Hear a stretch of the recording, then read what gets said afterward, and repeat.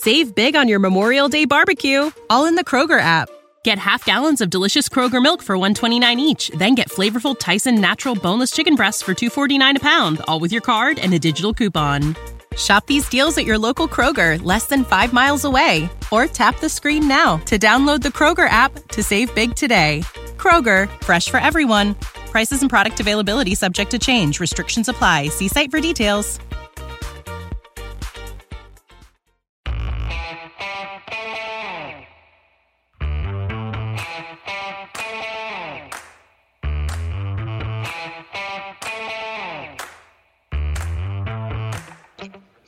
Hi, folks. Welcome to another episode of Film Study. This is Ken McCusick, and we're here for this week's Friday Morning GM with co-host Vas Laricos. Vas, how you doing? Excited, Ken. Very excited for this heavyweight matchup. How can you not be? This is the team the Ravens have been chasing for since Lamar was drafted, and here's a great opportunity to claim that mantle and dethrone these Chiefs. Yeah, it's kind of odd this game is being played in Baltimore in a way. As recently as about 6 or 7 weeks ago, it looked like it'd probably be played in Kansas City yet again, with the Chiefs leading in the AFC. The Chiefs stumbled some down the stretch, lost a couple additional games. The Ravens, of course, went 3-1 in their final 4, and were able to get the game here in Baltimore, which is, I think, unquestionably a very significant proposition here for the Ravens. That first of all, they got the number 1 seed. They didn't have to play. They got the Texans in the first game, which is about as good a divisional matchup as you can get. Texans are, perfectly talented team, but they're just not in the class with the other 3 AFC teams that were still alive in that round. And now it's the Chiefs in the AFC Championship.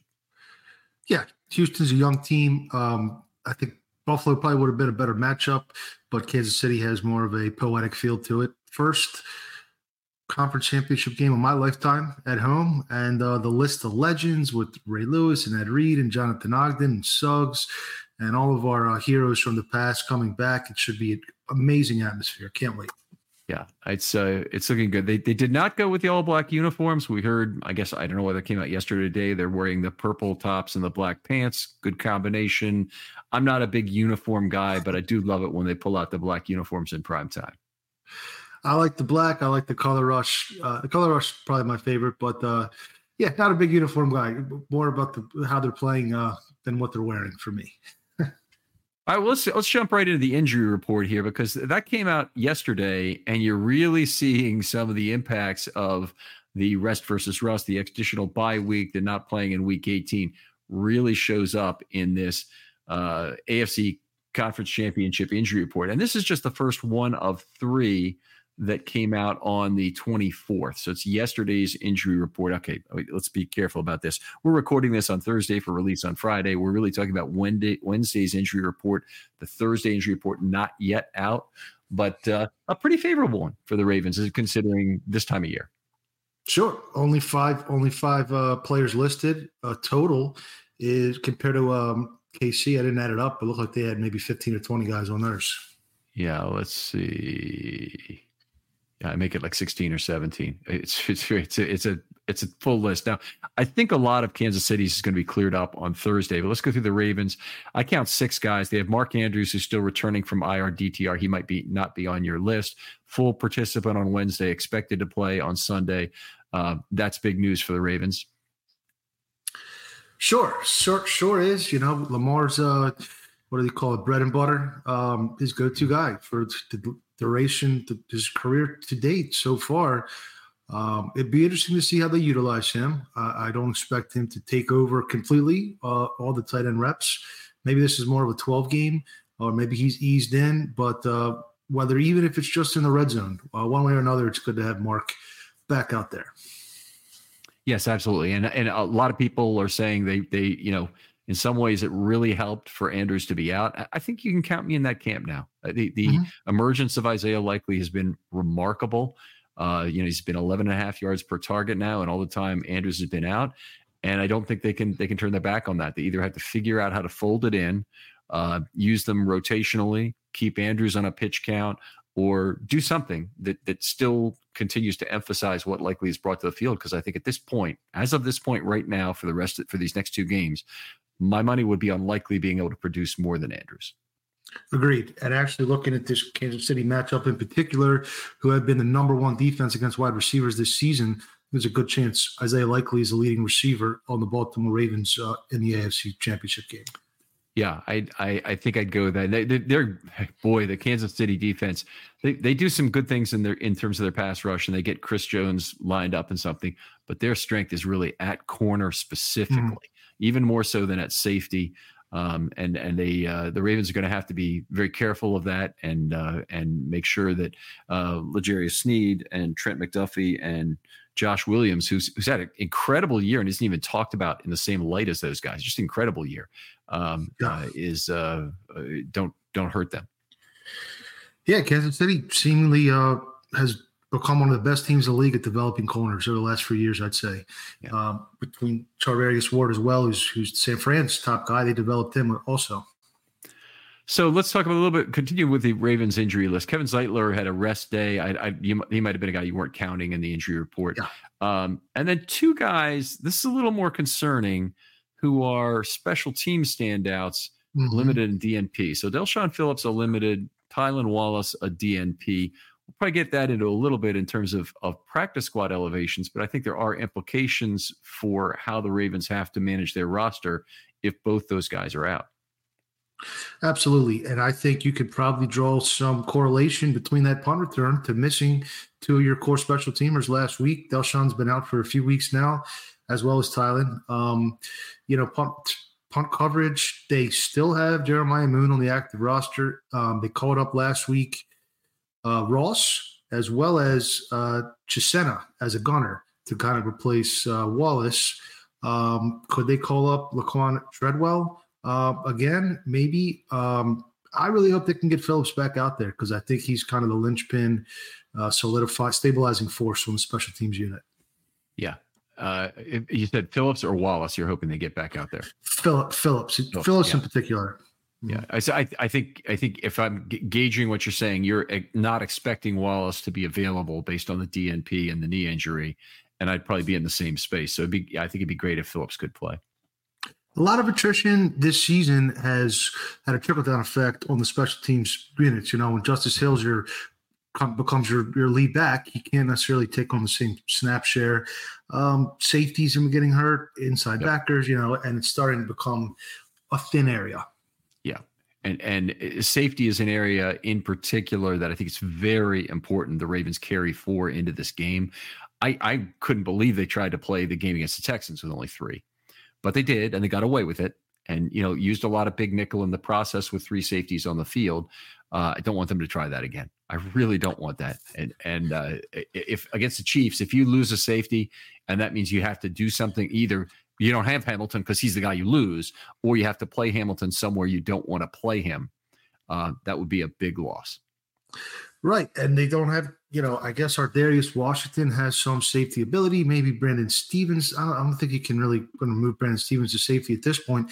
I don't necessarily think you want Ardarius Washington playing the back end after, being on the shelf for 3 months now. So you probably would have to move Kyle Hamilton unless you elevate Adams again, who is the only safety currently on the practice squad.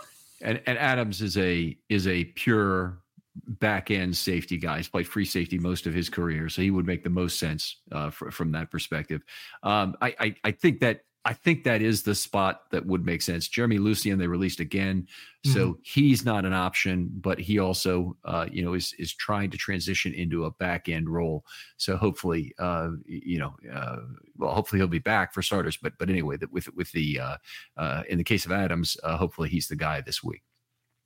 Sure, I agree. But just essentially, if you're looking for, who's going to be the practice squad call-ups, I'd say most likely is safety, Adams, and somebody to help on special teams.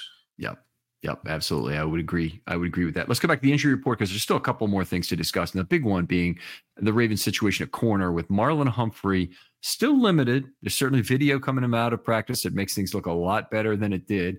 And now Rock Ya-Sin showing up as limited as well with a knee injury. Right. certainly hope you get Marlowe back out there. He's played, a 7-year career at this point, and he's been chasing these deeper levels of the postseason.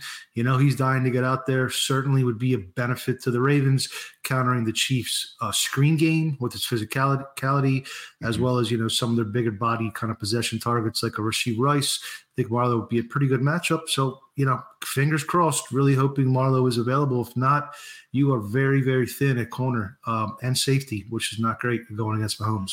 It's a very bad combination to be short at both those positions at once. And, they basically had this the last week. And, I was shocked. I absolutely shocked by the practice squad elevations last week. Yeah. Anyway. I'd never heard of Chisena. I thought he was the Italian winger who scored the goal in the World Cup.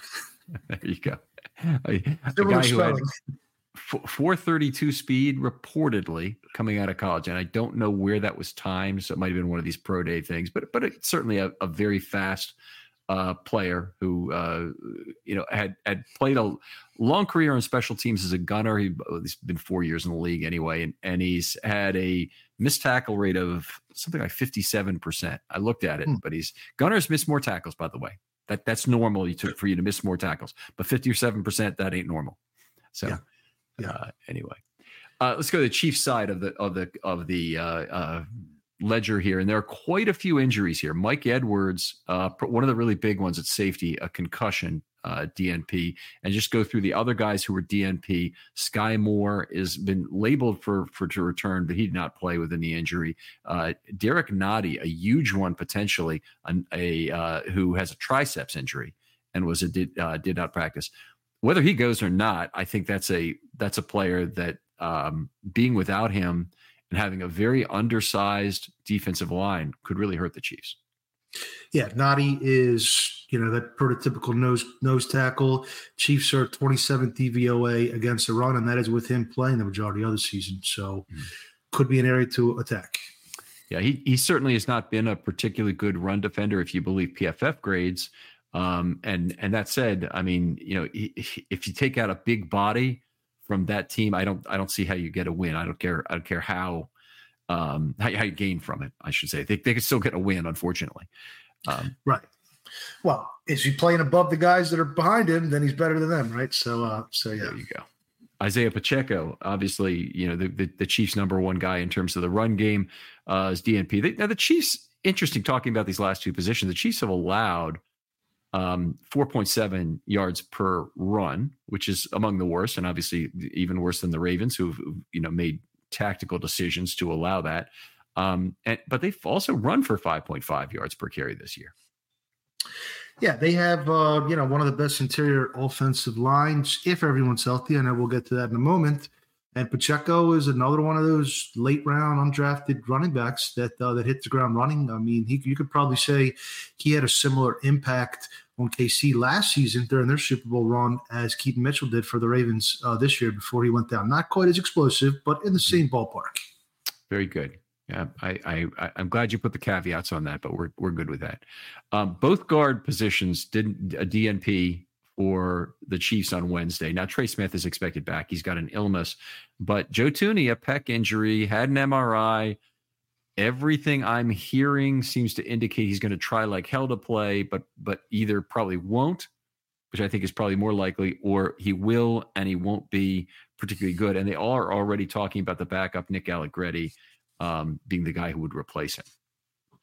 Right, and that would be a big loss. I mean, Allegretti's a decent player. He's probably comparable to a John Simpson type of guy, but you're losing. Thuney is an above average, above average blocker. Yeah, Pro Bowler.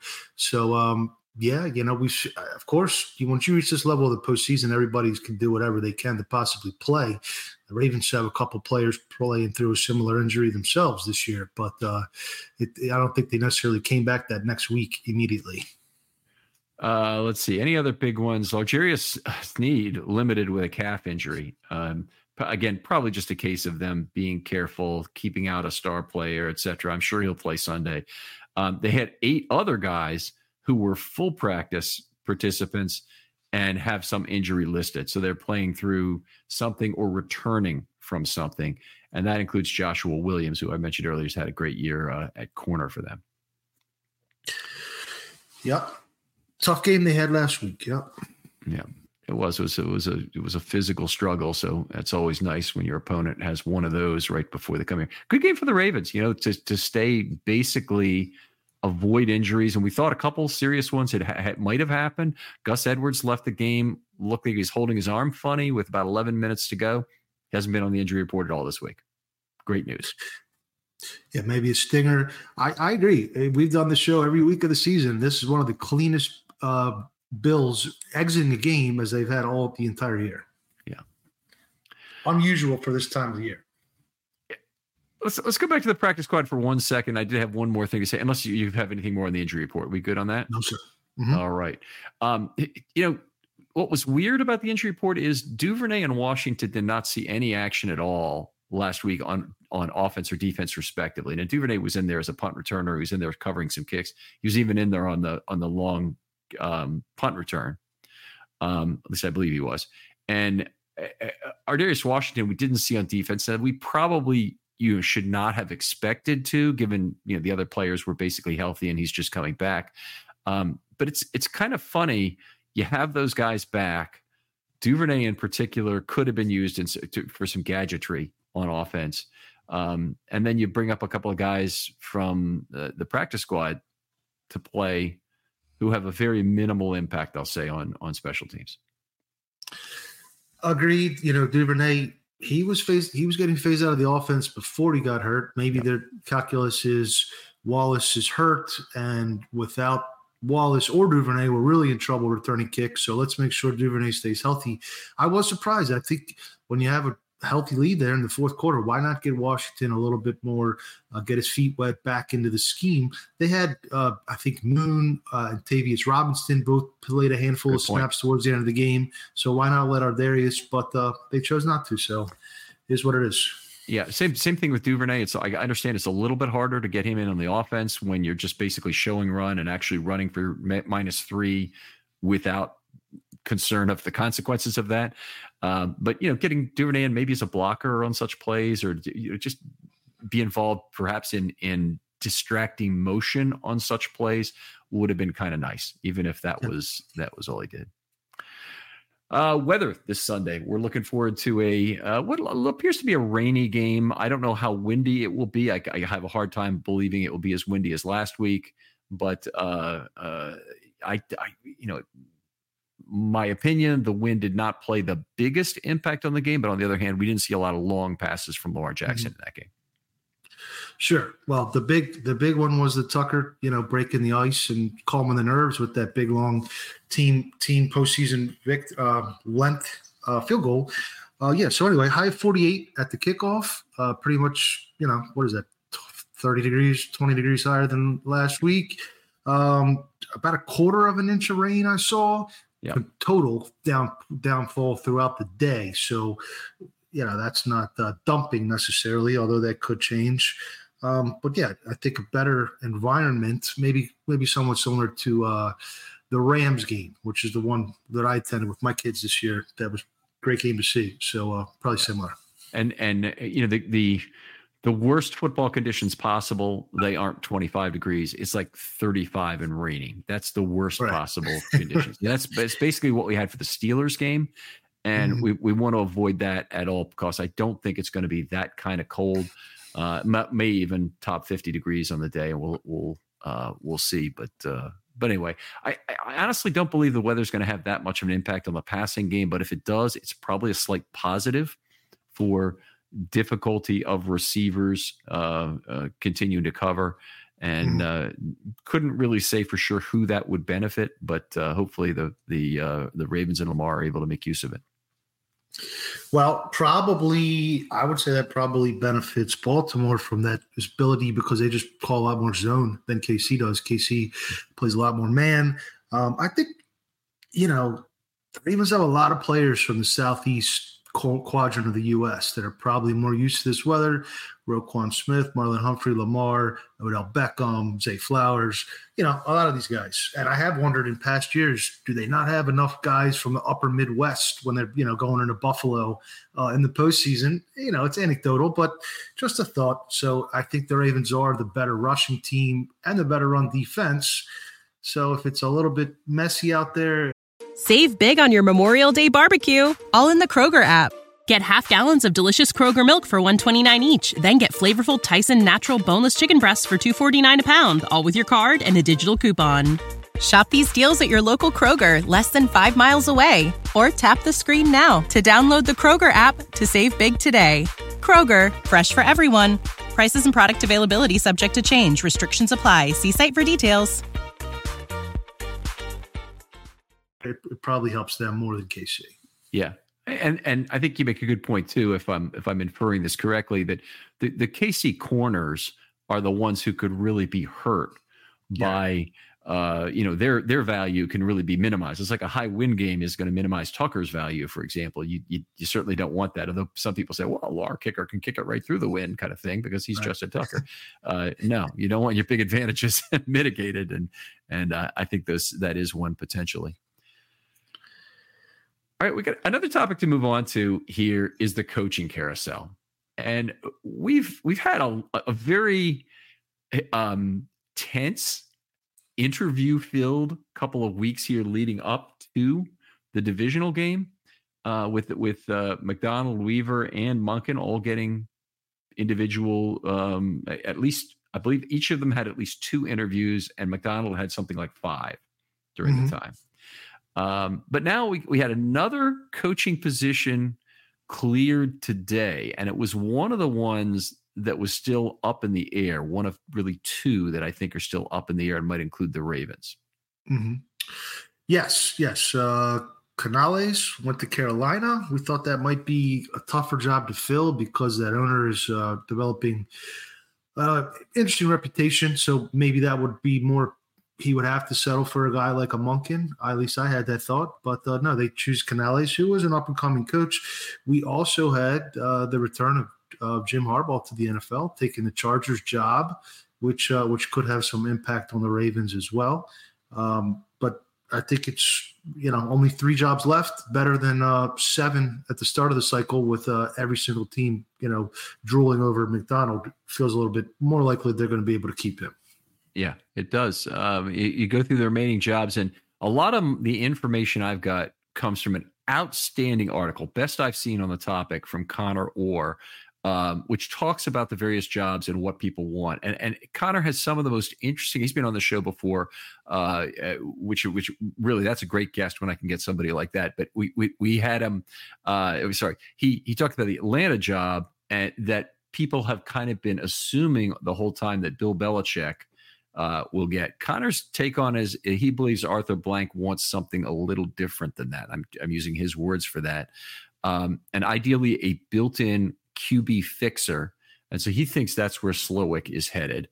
And Slowick has an interview coming up at Arthur Blank's house, which is always a big one. Remember the old, who was it? Lawrence Phillips, who had the 6-hour dinner with,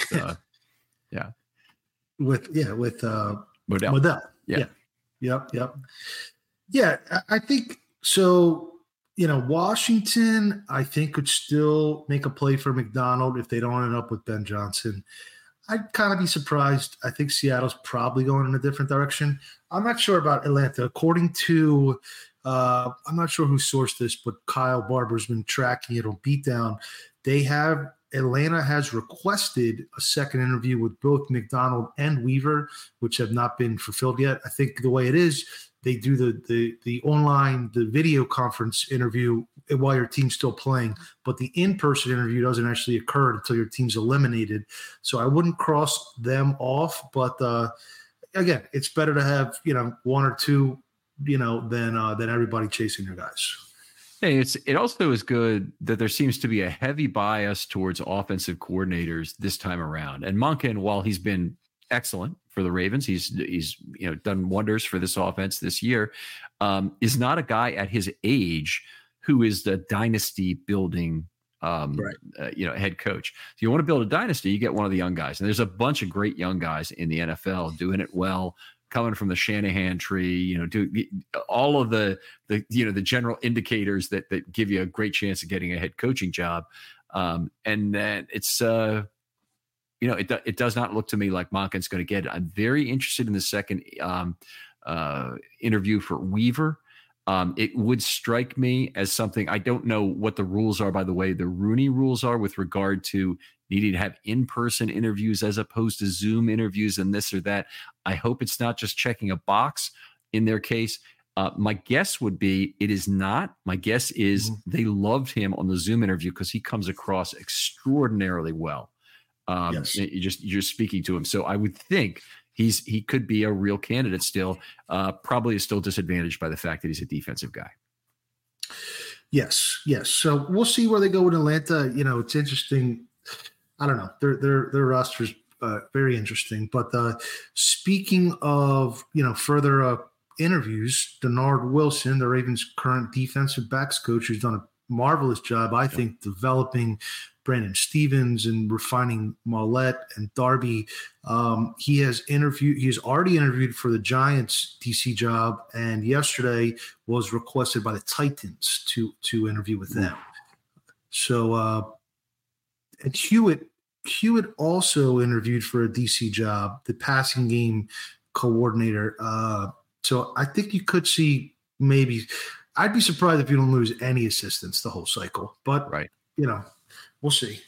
Yeah, that's it of course would be unfortunate, but there's a couple of things you need to do. One is with coaching and the loss of DCs that naturally comes, and even the losses of head coaches that you see coming down the road, have a succession plan in-house. And the Ravens have right now, they have two guys I think you could give the head coaching role to who I'd had no reservations about doing it currently. And that would be either Weaver or McDonald. I wouldn't give it. I don't think you're building anything if you give it to Monken. I think you keep him as offensive coordinator as long as he'll stay. You pay him very well, but I don't think you're building anything by making him a head coach. If for some reason Harbaugh does something which gets himself fired, I think you look at those. But the other is, you have a natural kind of a succession plan at each of your sub positions. And, it's one of the normal questions in any organization you ask is who's your replacement if you get run over by a bus tomorrow?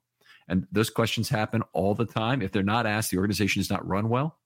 I think the Ravens have, since the time of Billick at least, have always had a very good plan for this. Absolutely. 100% agree with that. A lot of these coaches are product of that succession plan, and they were further down the trough earlier. Just one more to mention, Joe Ortiz, DeCosta's basically his number two man, or if Ozzy's the conciliary, then he's the capo regime, I guess. Second interview with the Chargers. I think there's a connection there with the Harbaughs, potentially. They seem to trade some guys back and forth. He's blocked by DeCosta. It's not like DeCosta's, getting up there in years. The only thing is Chargers are really in cap hell right now. They're one of the 2 or 3 worst cap position teams. But I wouldn't be surprised if he took that job. Mm-hmm. Yeah, well, that would be a shame. Hopefully the Ravens are growing more talent that we may not be aware of exactly who the next guy is, whether it's a scouting guy or even somebody else, maybe a cap guy coming in that would be a GM. One of the things, if you don't come from the football operations side and are okay, that's not fair because a cap guy would be on the football operations side. But if you don't come from out of some play yourself or a coaching background or graduate assistant background or whatever into scouting, and you don't go through the GM that way, I think one of the essential qualities you need to have is being a consensus builder. Mm-hmm. So you really need to understand how to take the advice of your people. And that's one thing the organization has done extremely well during both the Newsome and DeCosta eras, is really having those discussions about players appropriately and aggressively argued. Aggressively is probably the wrong word, but I think they might say it's true among their own scouts. That they'll they'll take it out of the room, they'll go to the bathroom, they'll still be talking about it. I mean, that's that's just a good football organization trying to convince people and try to build consensus. Sure, the Socratic method. And Nick Matteo is in that vein. One of the Ravens' best cap guys or main cap guys. And he was drawing interest from, I want to say Atlanta, but he was also a name that was floated there. I think it's just inevitable when you have a season this prolific that you're going to lose some coaches, maybe some front office guys, to probably a couple of your players, homegrown players will be overpaid by other teams on the market. Mm-hmm. And that's just the nature of the cycle. I don't think there's much you can really do about it. Right.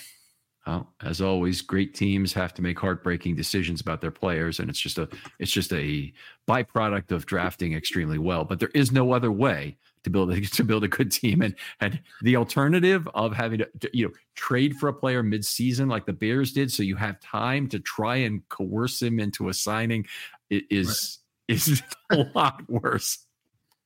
So, very true. Very true. Let's get a big question we talked about beforehand was, can this be a successful season for the Ravens? Would it be a successful season in your eyes if they lose this game on Sunday? So I think we need a little context here. I've on record previously saying any season where you make a conference championship game, make the Final Four is a success.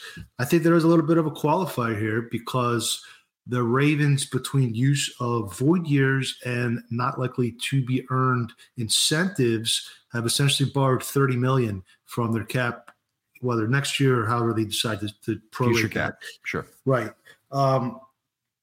Personally, this is tough because they've raised expectations, I think, for everybody. They're considered the best DVOA team of all time at this point. They're right here on the precipice of making that Super Bowl. But I still would consider it a success even if they lost this game to KC. Personally, I've been frustrated by the contend every season barrier ever since the Anquan Bolden trade.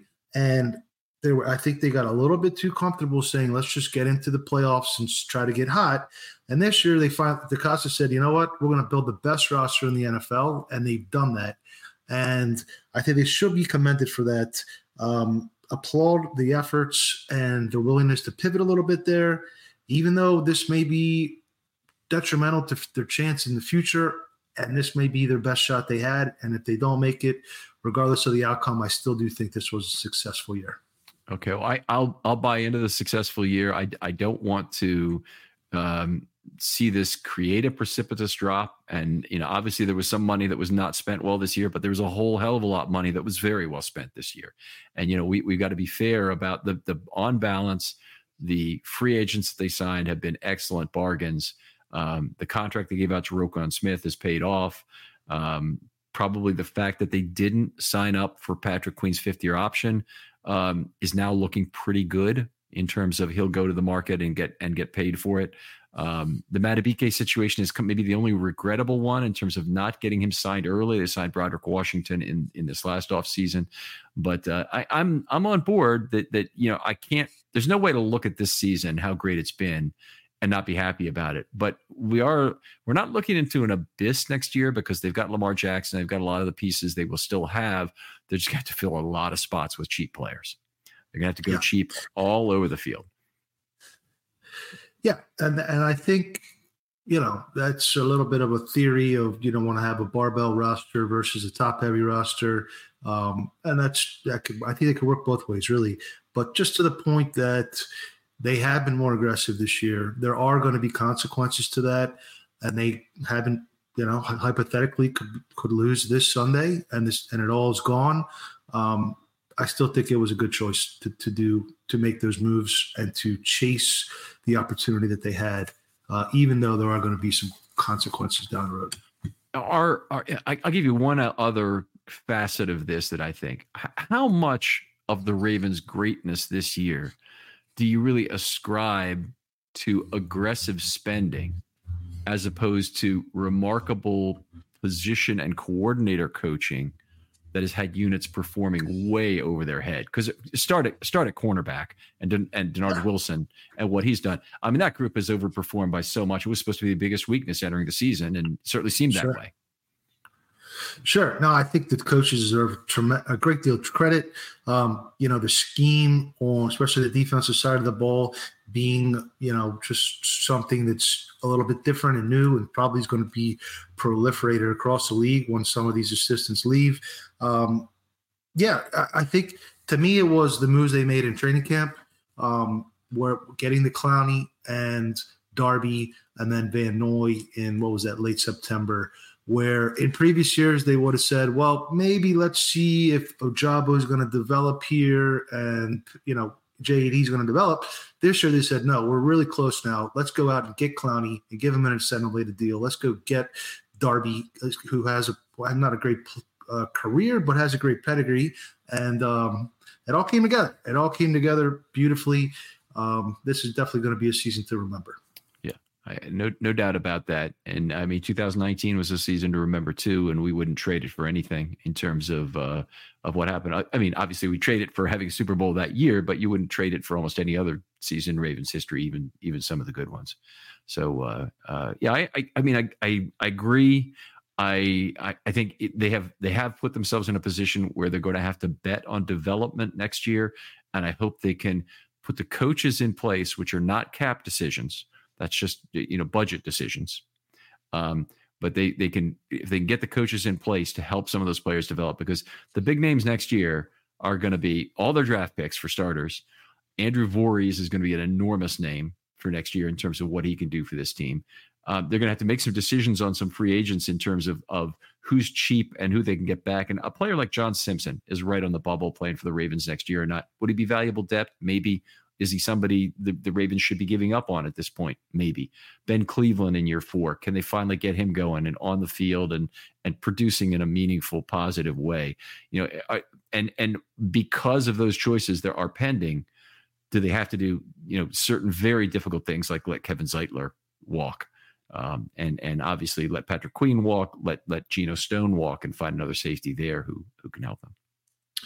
Yeah, I'd imagine most of those players are probably not going to be back. Trenton Simpson, Travis Jones, they have some up-and-coming players already around.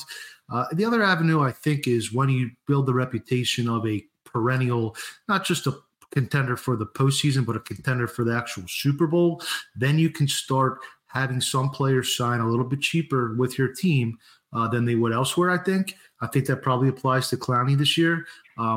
Let's say, hypothetically, knock on wood, the Ravens don't, whether they lose one of the next 2 games, can they go take that and pitch that to the next, whoever the next Jadeveon Clowney is that's available in August, who's looking to resurrect his career and play for a champion, or at least a near champion? I think that there's some appeal there as well. Great point. And we it's really looked like the Chiefs have done this for years. And I've always felt like, why do they keep getting them? It's kind of like, North Carolina, when I was a kid, got every good recruit. Then Duke got every good recruit. It's just it's right.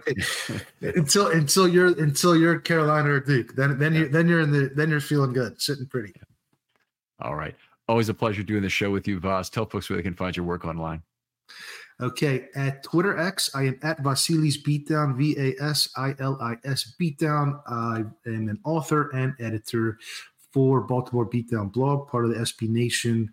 And I have another podcast called Ravens Way Pod. You can find us on Twitter at Ravens Way Pod. That's with Yuri. We live stream every Thursday night. All right. Other folks out there, if you'd like to be on a Film Study Short, hit me up. DMs are always open on Twitter. I'm really kind of lining up for the postseason at this point. There will be some opportunity before the Super Bowl if you have a pod for that. But more importantly, think about what make a good pod of a couple of different types. If you have a multi-stage pod, that'd be great. If you have a teaching pod of some sort, and it can be 2 ways. You want to teach somebody something about football, and we can do it graphically. We can do it with stills or with film, whatever you want. I'm happy to host you on that sort of thing. Or maybe you don't want to teach it, but you want to be taught it. Like, how do I find all the great websites for information on football analytics? We're thinking of doing a series on that as well. So it'd be an interesting thing. I want to hear what your ideas for podcasts are this offseason anyway. DMs are always open. I'll respond to you very quickly. For Vas Larikos, this is Ken McCusick saying goodbye, and we'll talk to you next week, we hope, on Friday Morning GM.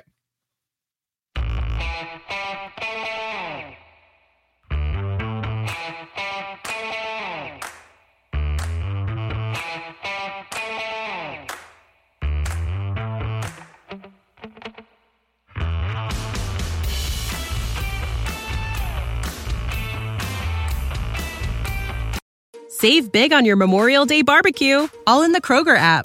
Get half gallons of delicious Kroger milk for $1.29 each. Then get flavorful Tyson natural boneless chicken breasts for $2.49 a pound, all with your card and a digital coupon. Shop these deals at your local Kroger, less than 5 miles away. Or tap the screen now to download the Kroger app to save big today. Kroger, fresh for everyone. Prices and product availability subject to change. Restrictions apply. See site for details.